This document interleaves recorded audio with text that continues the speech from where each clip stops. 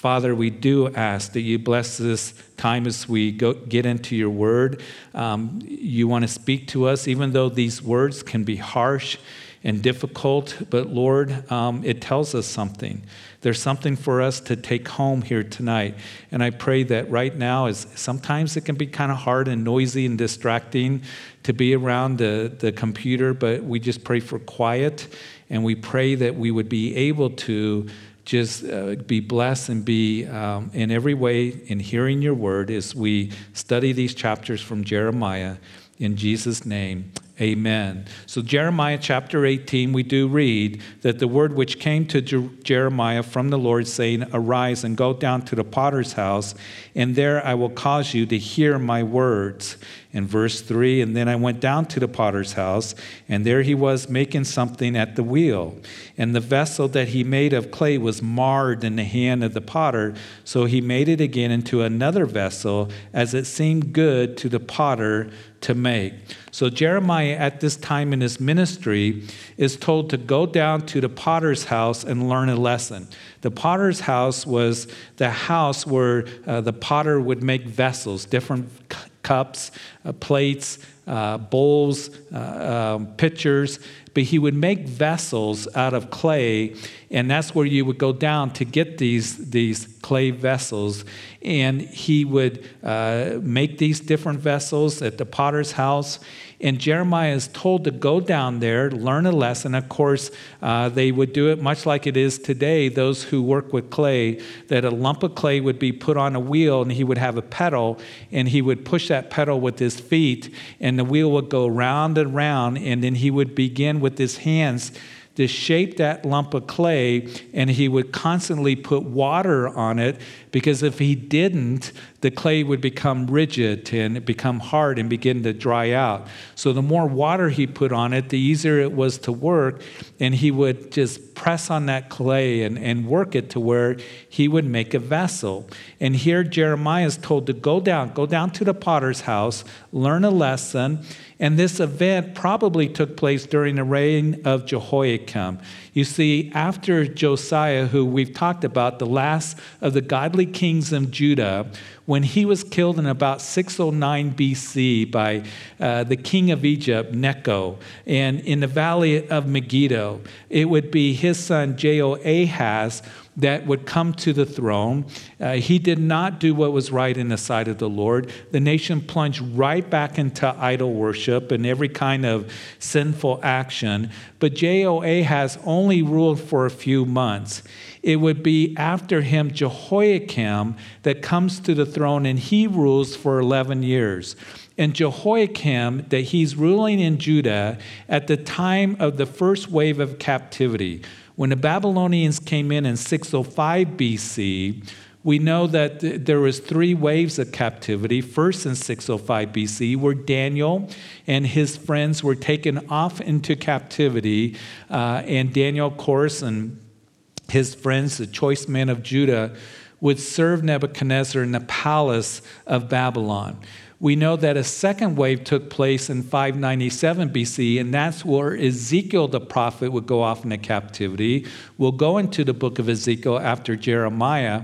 And we also know that it was Nebuchadnezzar that came and took some of the vessels and the things in the temple, the treasuries of the temple, away to Babylon. And during that time, Jehoiakim would be taken captive back to Babylon as well. So all this takes place during his reign. And it is interesting that when Jehoiakim was reigning in Judah, he was, again, not right with the Lord. He did evil in the sight of the Lord. That Jeremiah had brought a scroll to him. We'll see that later on in the book of Jeremiah. And it was a scroll of prophecy. The Lord said, Jeremiah, write these words down concerning the kingdom and concerning Jehoiakim. And Jehoiakim didn't like that, so he took a knife and he chopped up the scroll and he threw it into a fire. So Jeremiah, this is what you're to do. go to the potter's house. The potter's going to have his wheel there, and he's going to be making a vessel, and he is going to be making these vessels there. And the vessel that the potter was making was ruined, so he makes a new vessel. You know, it's interesting as we consider this, and let's read in verse 5. Then the word of the Lord came to me, saying, O house of Israel, can I not do with you as the potter, says the Lord? Look, as the clay is in the potter's hand, so are you in my hand, O house of Israel. So we know from, this story that God is saying, listen, Jeremiah, learn a lesson, and it's this, that I am the master potter, and we are the clay. He's likening the house of Israel to be a clay, but also you and I, that we are clay, and the Lord will fasten us into vessels of honor. So that's what he desires to do for his use as he sees fit. And a couple of things to remember, that as we talk about that the Lord desires to shape you and me into vessels of honor, to be used of him. That he desires to shape us and mold us, and we are clay, he's the potter. And the scripture talks about that in different places. Number one, in Romans chapter 9, that we see that as Paul is talking about the sovereignty of God, and the sovereignty in God can be kind of a difficult subject at times to try to understand. But in that, he would say this, but indeed, O man, who are you to reply against God? Will the thing formed say to him who formed it, why have you made me like this? Does not the potter have power over the clay for the same lump to make one vessel for honor and another for dishonor? So here is us being told that God is sovereign. But here's the thing to remember, as he's likened to the master potter, is God is not irresponsible. He's not arbitrary in what he does. His actions are sovereign, but remember that his actions are always consistent with his nature. And his nature is just and holy and wise and loving. And you are no mistake how God made you and how he's working in you and forming you even now as you journey through life. And he is sovereignly working according to his will. And he desires for us to yield to him. And it's not always easy, because that lump of clay, to shape it, there has to be pressure that is put on that lump of clay. And as he molds us, and of course, we know that God works all things for good for those who love him, who are called according to his purpose. And right now, you might be thinking, how is God working in this situation that all of us find ourselves in, that we've been going over the last couple months? Listen, he is still wanting to work good in the bad. He didn't say he's going to just turn the bad into good. He's going to work good into the bad. And he desires to work all things towards good in eternity's perspective and views for those who love him, who are called according to his purpose. And what is his purpose? To conform you into the image of Jesus Christ. For you to do his good pleasures, to be a workman for Christ Jesus, to really be used of the Lord and bring glory to him. And we need to yield to him, because we don't always understand as we feel the pressure and pushing. Sometimes we want to jump off the wheel, or we don't want to yield to the potter's hands when he wants to do such an incredible work in our lives. We know in Romans chapter 11, verse 34, for who has known the mind of the Lord, or who has become his counselor? Sometimes we want to criticize God for what he is doing, and we need to remember that he knows what it is that he is doing, and we need to completely yield to him. Don't resist the potter's hand, because he does want to do, as Ephesians 3 says, exceedingly abundantly above all that we ask or think. And listen, there's a lot of talk today, and I want to read to you, because from not only Jeremiah, but before Jeremiah, in Isaiah chapter 29, we hear a lot about, God didn't really make me this way. And we have those who come along and say, well, I'm going to transgender or whatever the case may be, identify this because I don't like the way that I am. I'm not a man. I think that I should be a woman. I'm not a woman. I should be a man. And here's the thing, even in Isaiah's day, as we read in chapter 29, verse 16, surely you have things turned around. Here the people were saying, woe to those who seek deep, hide their counsel far from the Lord, and their works are in the dark. They say, who sees us? Who knows us? And then surely you have things turned around. Shall the potter be esteemed as the clay? For shall the thing made say of him who made it, he did not make me? Or shall the thing formed say of him who formed it, he has no understanding? Sometimes people say, God made a mistake, or he has no understanding. I shouldn't be this way. I want to transgender. I want to do whatever. I want to identify with this group. And we see that today. And listen, God didn't make a mistake when he made you. He sovereignly made you, and he loves you. And he desires for you to be used in an incredible way to experience that abundant life that he has for you. And he is such a wonderful God that wants to do wonderful things out of his love for us. And I want to read to you from Psalm 139. As David, he talks about God's perfect knowledge of us and how he created us. For you have formed my inward parts. This is Psalm 139, verse 13. You covered me in my mother's womb, and I will praise you, for I am fearfully and wonderfully made. Marvelous are your works, and that my soul knows very well. My frame is not hidden from you, Lord. When I was made in secret and skillfully wrought in the lowest parts of the earth, your eyes saw my substance being yet unformed, and in your book they were written, the days fashioned for me, when as yet there was none of them. And how precious also are your thoughts to me, O God. How great is the sum of them. If I should count them, they would be more numbered than the sand. When I awake, I am still with you. Listen, if this means anything to anyone, that the Lord formed you, wonderfully made you, and he loves you. And he has a plan for your life if you just yield to him and let him do that work that he wants to do in you and through you. He wants to do more than you can ever do on your own. And one of the things that, first of all, is he's the master potter. Second of all, one of the things that helps the clay yield to the potter's hand is, as I've already mentioned, water on the clay. You know, if they don't put water on the clay, it gets hard and rigid, and it's hard to work with. And for the Lord to be working in our lives, that we are to constantly be taken in the water of the word. It will help you just yield to him, trust in him. Trust in his word and his promises for you as the Lord shapes you. And then thirdly, as I considered this, I can't help but think about what the Apostle Paul writes in 2 Corinthians in chapter 4, as Paul writes this, but we have this treasure in earthen vessels, or that is clay pots, that the excellence of the power may be of God and not of us. Listen, there's the excellence that is in the clay pots, and that is the power may be of God and not of us. This treasure that is in us earthen vessels is the Lord, the Holy Spirit that dwells in us.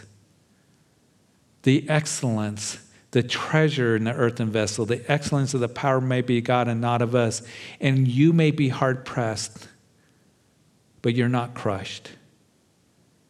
You may be persecuted, but not forsaken. You may be struck down, but you're not done in and destroyed. Because you have the Lord that lives in your heart, and the light and the truth and the power of God is to be manifested through you. It reminds me of the story of Gideon. A lot of us, we know that story, don't we? And Gideon with his 300 men would circle around 145,000 Midianites there in northern Israel. And we know that they're greatly outnumbered. And Gideon, he said, listen, take the coals, put them in the clay pots, and circle the Midianites. And when I give the sound of the trumpet and we give a shout, then break those clay pots, and the air rushing into the clay pots, the pots would ignite, the coals would ignite, and the light would come forth. And as they did that, and those 300 guys, they surrounded that large army, and then the trumpet blew, and there was the sound of given by Gideon, and they broke those clay pots, and those coals ignited, and all of a sudden 300 lights went up, and it was manifested, and they brought great victory to them. Listen, the Lord wants to bring victory to you in this time where we're facing an enemy. Not only in COVID-19, but the enemy comes against us, Satan. We know that he is trying to make us downcast and confuse us and for us to be hard-pressed on every side. And we have the light as we, even in our brokenness, manifest that light because we're earthen vessels. We're just all broken vessels, but we have this treasure, the light of Jesus Christ, to shine forth. So here we have this lesson for Jeremiah that he's told to go down to the potter's house. And as we continue here in verse 7, the instant I speak concerning a nation and concerning a kingdom, to pluck it out, to pull it down, and destroy it. If that nation against whom I have spoken turns from its evil, I will relent of the disaster that I thought to bring upon it. And the instant I speak concerning a nation and concerning, that is, a kingdom to build and to plant it. In verse 10, if it does evil in my sight so that it does not obey my voice, then I will relent concerning the good with which I said I would benefit it. And so God is sovereign over the nations, and they are like clay in his hands. If a nation was told of judgment and repents, then I will relent from bringing judgment, verse 8. That was the case for Nineveh. Remember the story of Jonah? Jonah go to Nineveh and preach. Jonah says, I don't want to go. He gets in a boat. He goes the opposite direction to Tarshish, and a storm comes up, and the guys throw him over into the ocean, and a large fish came and swallowed him and took him over to the shores where he was supposed to go towards Nineveh. And there is Jonah. He goes there. He walks through this large city, probably about 1 million people at least. And he's walking through the city, and he's saying, judgment is going to come in 40 days. Judgment's coming in 40 days. That was his message. So the king of Nineveh and the people of Nineveh was the capital of the Assyrian Empire that Jonah hated. And he said, listen, we better repent. So they repented, and God relented of the judgment that would come. Now, later on in their history, they would go right back to their evil ways, and they would be, taken to judgment. But here, repent is what they were to do, but they are not repenting. If I promise to bless a nation such as he did with Israel, and they do evil, judgment's going to come. And that was part of the Mosaic covenant. So there is this sovereignty of God, but also we have the sovereignty of God, and we have the free will of man. And every person has the choice to move towards God or away from the Lord. God's will be done, and we have a will to either obey or disobey, and don't fully understand how it all works, but we're not puppets. We do have a choice. And what I pray for you is that you would yield and say, Lord, I'm going to yield to you. I may not understand everything that you're doing, how you're shaping me, how you're using me, but I do know that I can trust you to your loving hands. And so he continues with the message in verse 11 of Jeremiah 18. Now therefore speak to the men of Judah and to the inhabitants of Jerusalem, saying, thus says the Lord, behold, I am fashioning a disaster and devising a plan against you. Return now everyone from his evil way, make your ways and your doings good. And they said that it's hopeless. So we will walk according to our own plans, and we will, everyone, obey the dictates of his evil heart, in verse 12. So God warns them, and his warning is rejected. Now, here's the thing.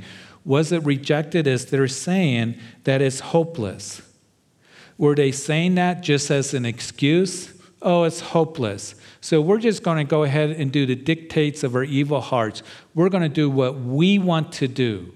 It could be that that's what they are saying, or sometimes this does happen in people's lives. And listen, maybe you talk to others that maybe they think, I have sinned so much that the Lord will never forgive me. I have talked to countless people, and I'm sure some of you have as well, that they think, I'm such a miserable wretch. I have sinned so much. God could never forgive me. I might as well just continue in my evil ways or in my fleshly desires, or I might as well just continue sinning because God will never accept me. He'll never forgive me. That is one of the tricks of the enemy, to think that you cannot come to the Lord. And I pray if you are feeling that you would know this, that the Lord desires for you to come. It's always to come. Even as the prodigal came home and the father went to the edge of the road in Luke's Gospels, he told that story, to receive the son that came back, and he's ready to receive you. It is never, never too late to turn back to the Lord and receive his love and his forgiveness. That's the message that he gives to you. It's never too late. And maybe you're ministering to somebody who's thinking, because they believe the lies of the enemy who's the accuser of the brethren, who accuses us day and night. Maybe the enemy's been saying, you can't come back to the Lord. You've been in the pig pen like the prodigal son. You smell, you stink, your spiritual ways. God's not going to accept you. He will accept you if you truly turn to him and say, I want to come home. And I want to leave the pig pen, and I want to leave the world and come back to the Lord. He says, come. And he's ready to receive you. But I pray that none of us are making an excuse of, well, I'm just going to do what I want to do, and it doesn't really matter, and I'm going to follow the dictates of our hearts. Listen, here's the thing. Sin will take you where you do not want to go. Will you always remember that? You see, it's a loving Father that is saying, let me mold you, shape you, work in your life. Let me have you walk down the highway of holiness. That's where he wants to take you. If you walk the road of the world or of carnality, sin will take you where you do not want to go. And you'll find yourself being deceived and ripped off and cheated. You will find yourself experiencing discouragement and defeat. And you'll be downcast. Not because I said so, because God's word says so. And he is saying through Jeremiah, as we learn and apply this in our lives, don't go down the road of sin. Because it is bad news and you're going to get hurt. But follow after me. Allow me to shape you and mold you and to work in your life. To give your life real purpose and satisfaction and fulfillment. This Sunday, we're going to start the Sermon on the Mount. And Jesus says, blessed are those who hunger and thirst for righteousness, for they shall be filled. Blessed are those who mourn, for they will be comforted. We should mourn over sin. And so the Lord is saying, come to me, turn to me, love me, and walk in my ways. See me working. Go down the highway of holiness is what he wants us to do, not to walk the ways of the world. And as we continue in verse 13, therefore thus says the Lord, ask now among the Gentiles, who has heard such things? The Virgin of Israel has done a horrible thing. Will a man leave the snow water of Lebanon, which comes from the rock of the field? Will the cold flowing waters be forsaken for strange waters? You know, as you go to northern Israel, you get into the mountains. In the very northern part of Israel, before you get into Lebanon, is Mount Hermon and a mountain range, and the snow's up there, and the freshing, melting water comes down to the Jordan River, the headwaters, the fresh water, and flows into Israel. He says, are you going to leave the snow water of Lebanon, which comes from the rock of the field? And literally, the water comes out of the rock there. At the headwaters and into the river, and the cold flowing waters forsaken for strange water, you know, and are you going to do that? Are you going to reject the cool, freshened waters that I have to give for stale, polluted waters of idolatry? Will a man leave that? And because my people, verse 15, have forgotten me, they have burned incense to worthless idols. They have caused themselves to stumble in their ways from the ancient past, to walk in pathways and not on a highway, to make their land desolate and a perpetual hissing. Everyone who passes by it will be astonished and shake his head. And I will scatter them as with an east wind before the enemy. And I will show them the back and not the face in the day of their calamity. And so we see here that Jeremiah is continuing to say that it's going to, the path that you're on and the road that you're on is going to lead to destruction. The Babylonians are going to come in. In verse 18, then they said, come and let us devise plans against Jeremiah. For the law shall not perish from the priest, nor counsel from the wise, nor the word from the prophet. Come and let us attack him with the tongue, and let us not give heed to any of his words. So the leaders of Judah are starting to come up with a plan to silence Jeremiah. They are going to eventually throw him into a pit. They said, we need him to be silent. Remember that the false prophets and leaders on the scene were saying it's going to be peace. Everything's going to be okay. We have the temple. This is Jerusalem. Don't believe Jeremiah. They were teaching a prosperity type message. And they're saying, we got to make sure that Jeremiah is silent. And we can, even as we give warnings to people sometimes, or give warnings in the direction that our nation is going, because even before this COVID-19 pandemic, came, we were concerned about the spiritual condition of our nation, continuing to get further away from the Lord. And we can talk about that, and we can give warning concerning that, and a nation that rejects the Lord. And people will say, be quiet. Don't talk about sin. We want to live any way that we want. We want to pursue what it is that we want. And we know what that feels like. And Jeremiah, you need to be quiet. He would be considered a traitor to the nation because of his message, a killjoy in their prosperity mentality. And then in verse 19 to the end of the chapter, give heed to me, O Lord, and listen to the voice of those who contend with me. Shall evil be repaid for good? For they have dug a pit for my life. Remember that I stood before you to speak good for them, to turn away your wrath from them. I wanted them to receive the good message that I had, that you want to do good in the nation. You want them to turn away from that which is false.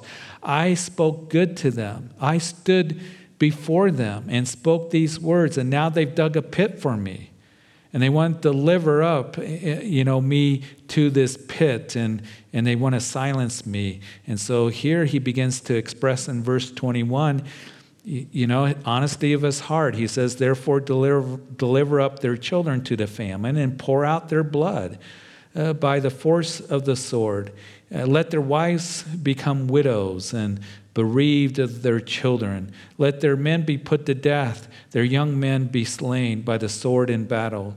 Let a cry be heard from their houses when you bring a troop suddenly upon them, for they have dug a pit to take me and hidden snares for my feet.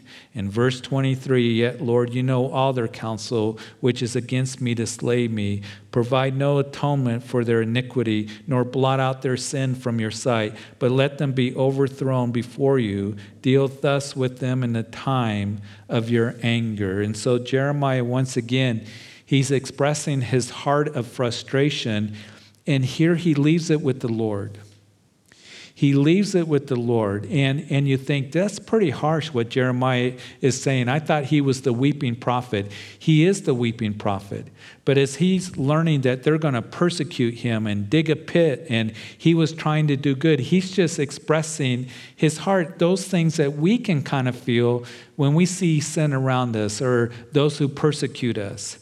And here, these are harsh words, deliver up their children to the famine, may their wives become widows and their men be put to death, their young men be slain by the sword in battle.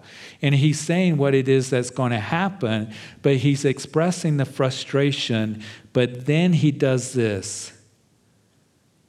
He says he knows the judgment is coming, but then he leaves it with the Lord. He says, Lord, you're going to deal with this. Thus you deal with them in the time of your anger. Listen, what can we learn from this? We have in the Psalms, remember when we went through the Psalms, that David would express, certain frustrations when the men would come against him and men lied about him and laid traps for him. And David would say, Lord, you smote them. You have them fall into their own traps. Lord, you break their teeth. And those were called imprecatory psalms. Just, David expressing the honesty of his heart at the frustration. And we can see things around us and things that happen to other people or the injustice or the evil or the darkness. And we can feel those kinds of thoughts, can't we? We think, Lord, you deal with them. You deal with that thing, the injustice, the darkness, the evil that is there. And we do that with the honesty of our hearts. But then it comes to a time where we've got to leave it with the Lord. Because he's perfectly capable of judging, even as they're going to find out, even as we will see that there is going to be a judgment. There's going to be a final judgment on this world and against the nations in the tribulation period. And we also know that every individual will be judged. He's perfectly capable of judging. And in those times where we feel frustrated and we see the evil and the stuff going on, and we can have a righteous anger, the injustice and the crime against kids and all this stuff. And it is Ephesians 5 that tells us, be angry but do not sin. Don't let the sun go down on your wrath, nor give place to the devil. And the key is you don't want that anger to turn into wrath. But we've got to keep our eyes on the Lord. And listen, you might be angry right now. You might be angry because of the decisions that are being made that affected your life. And we can get, so angry at the governing authorities. We get angry with this decision. We get angry with that. It doesn't make sense to us. But please keep your eyes on the Lord. I have to do that. We all have to do that. And trust in the Lord. He is our help. He's our certainty. He's our strength. He's everything that we need. And he is big enough to take care of your needs and to work in your life. And as I consider this, there's one other thing that it shows me that I can learn from this chapter, and it's simply this. That you and I as Christians, that we are to hate sin. I think that sometimes that when we see all the stuff around us in culture and it gets accepted, that we can kind of wink at sin or, sin's not a big deal, everybody's doing it. We never want to go there. We are to hate sin, what it does to people, what it does to families, what it does to nations. And I think that's what Jeremiah is expressing. I hate this. I hate this false teaching, this sacrificing children on the arms of Baal and Moloch that he's going to speak about here in the next chapter. I hate this false message. I hate what is done to our nation. Coveting and violence and the sins that have been listed here and taken away from truth. And it shows us that we are to hate sin, what it does to our kids, what it does to our families, what it does to our nation. It's not right. It's not right. And it's not supposed to be that way. But we are to be ones that we desire for there to be righteousness and light and truth in the lives of people. Chapter 19, very quickly, and thus says the Lord, go out and get a potter's earthen flask and take some of the elders of the people, some of the elders of the priests, and go out to the valley of the son of Hinnom, which is by the entry of the postured gate, and proclaim there the words which I tell you. And say, hear the words of the Lord, O King of Judah and inhabitants of Jerusalem. Thus says the Lord of hosts, the God of Israel, behold, I will bring such a catastrophe on this place, and whoever hears of it, his ears will tingle. In verse 4, because they have forsaken me and made this an alien place, because they have burned incense in it to other gods whom neither they nor their fathers nor the kings of Judah have known, and have filled this place with the blood of the innocents. So here Jeremiah is told, he's going to be given this illustration. You take one of those pots, you go down to the potter's house. He's going to be making a vessel, but take one of those pots, earthen flasks, and you go with the elders and the leaders of Judah to the valley Hinnom here, the valley of the sons of Hinnom, which is the valley of Gehenna that we read about in the Old Testament. It was the valley that you remember that we've already seen that the Lord has rebuked them for sacrificing their children on the arms of Moloch and Baal. In the valley of Gehenna, of the valley of the sons of Hinnom. As you go to Jerusalem, and on the east side of the old city of Jerusalem was the Kidron Valley. And if you cross the Kidron Valley, you would go up the slopes of the Mount of Olives. There was the Garden of Gethsemane. But the Kidron Valley flows to the south and continues south down to the Dead Sea. It leads down into that. And then also, as it then hooks that valley, there's a valley that hooks and begins to go west towards the Mediterranean there in Jerusalem. And it is on the south end of the city, and it's a very beautiful park now. You can take a walk in there. It's very beautiful. But that's where the garbage heap was. That's where they burned trash. That's where they're sacrificing their own children in the arms of Moloch and Baal. He says, you go there to this place that's a dump, this place that smells of death, this place where, trash is burned, where they're sacrificing the innocent. The place of the blood of the innocents. Verse 5, they also have built on the high places of Baal to burn their sons with fire for burnt offerings to Baal, which I did not command or speak, nor did it come to my mind. Therefore, behold, the days are coming, says the Lord, that this place shall no more be called Tophet in the valley of the son of Hinnom, but the valley of slaughter. And I will make void the counsel of Judah and Jerusalem in this place, and I will cause them to fall by the sword before their enemies, and by their hands of those who seek their lives, their corpse, I will give meat as the birds of heaven and for the beasts of the earth. And I will make this city desolate and a hissing. Everyone who passes by it will be astonished and hiss because of its plagues. Verse 9 of the chapter, and I will cause them to eat the flesh of their sons and the flesh of their daughters, and everyone shall eat the flesh of his friend in the siege and in the desperation with which their enemies and those who seek their lives shall drive them to despair. And so it's not an easy message. Impending disaster is going to come because you have forsaken God, worship idols, desecrated the temple, offered your children on the altar's fires, and now it will be called the Valley of Slaughter.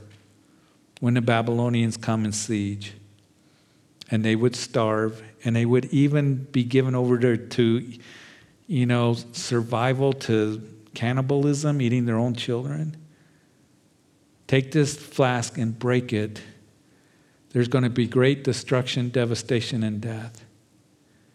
And so as he does that, as we read in verse 10, then you shall break the flask in the sight of the men who go with you, and say to them, thus says the Lord of hosts, even so I will break this people in this city as one who breaks a potter's vessel, which cannot be made whole again, and they shall bury them in the Tophet till there is no place to bury.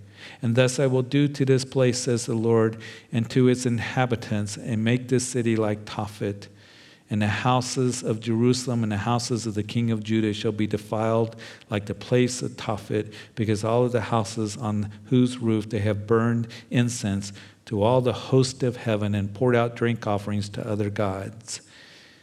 And then Jeremiah came to Tophet, where the Lord had sent him to prophesy, and he stood in the court of the Lord's house and said to all the people, thus says the Lord of hosts, the God of Israel, behold, I will bring on this city and all her towns all the doom that I have pronounced against it, because they have stiffened their necks, that they may not hear my words. Listen. He gives the same message to the temple area, that it's going to be very devastating. You're going to be broken because you have turned to other gods, because you have burned incense to them, and you have forsaken me in my word. And it's interesting that he says that you take that pot and you are to break it, In verse 10, break the flask in the side of the men, is what he says. And even so I will break this people in the city as one breaks potter's vessel, which cannot be made whole again. I want to go back to chapter 18, where we were talking about the potter's house and the potter making vessels. And he says that he made the clay was marred in the hands of the potter, so he made it again into another vessel, as it seemed good to the potter to make. Listen, I just want to end with this, with some good news. Every single one of us, when we were born, we were marred, in the sense that we're sinners. Every single one of us were born sinners. And the Lord desires for us marred, broken vessels that are sinners, to make us new. And how does that happen? By yielding to Him. You see, I want you to consider this. Well, I don't know if I want God to mold me and shape me and make me new. I want you to consider this, that the potter's hands, the master potter's hands, have nail marks in them, because He went to a cross to die for you because of His love for you. And if you doubt that He wants the very best for you, that He desires to work in doing good and doing what is right, and out of His love for you, look at those nail marks, because Jesus went to the cross to die for you, because all of us were crackpots. We were marred. We were sinners. And the feet of the potter that pushed that pedal so the wheel would go around, it has a nail mark as well, as He was pinned to that cross because of His love for you. And as we come in faith, saying, I surrender to you that I am a sinner, and Lord, sin has caused death in my life, because Ephesians chapter 2 says we were spiritually dead, that the wages of sin is death, but He has made us alive because we have come to Him and we are saved by grace through faith. It's not of ourselves. It's the gift of God. It's not of works, lest any of us should boast. And He desires for us to come in faith, believing in Him, asking for forgiveness. And then the scripture says that we become a new creation and a vessel of honor for Him. He wants to do so much in your life. Look at those nails in His hands, and you can trust Him with your life for forgiveness and bring you into right relationship with the Father and have the hope of heaven. Sin brings death. That's what I read from this. And it brings spiritual death to us. But He brings life as we come in faith. Come to Him if you've never done that. So, Father, we thank You for this time in Your Word. We thank You that we can learn from Jeremiah. And You are the master potter. You sent Your Son to come, and His hands were pierced in His feet. And we can yield ourselves to You, Lord, to the Son of God, the light of Jesus Christ, this treasure in earthen vessels. But Lord, I do want to pray, if there's anyone who's listening right now, that He made you the way that you are. He loves you. You are wonderfully made, and He thinks about you. And He loves you so much that He went to the cross to die for you and for your sins. Will you come to Him if you've never done that? Will you come to Him and yield to Him and come in faith and ask for forgiveness? Because sin brings death, spiritual death to us. And it will certainly end up bringing death to us physically. But it will bring death to your soul. Because this world will not bring life and true satisfaction, fulfillment. Only Jesus. He loves you. Will you come to Him? Call out to Him, that you may be forgiven. I don't care what you've done. Don't believe the lie of the enemy that you can't be forgiven. You come right now and you call out to Him. And you say, Jesus, I come and I ask that You forgive me of my sins. I ask that You would be my personal Lord and Savior. Forgive me, for I know that I am a sinner. And I believe that You died for me and You rose again and You're alive, and I want to yield my life to You totally. as the master potter, shaping me and molding me to a vessel of honor. You love me. You created me the way I am. I now identify with you, not with anything of the world or my own ideas or the world's philosophy or what's, culture is saying is acceptable. I yield and I identify with you, Lord, the risen Lord. I belong to you and I belong to another kingdom, the kingdom of God. So I thank you for bringing me to the family of God. And I thank you for saving me. And I want to walk with you all the days of my life. And Father, I just pray for all of us that we would look to you, because we can trust our lives in what you're doing, even now.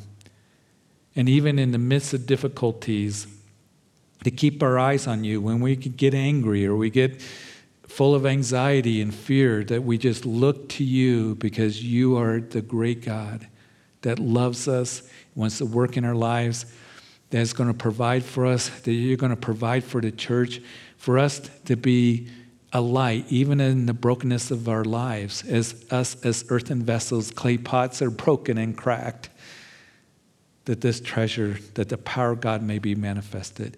People would look at us and see the reality of Jesus, and we can share with them the good news of the gospel and the truth of your word. I pray you bless everyone, and that you would just continue to strengthen us and bless us in every way. And it's in Jesus' name that we pray. And amen and amen. Hey, just want to remind you once again.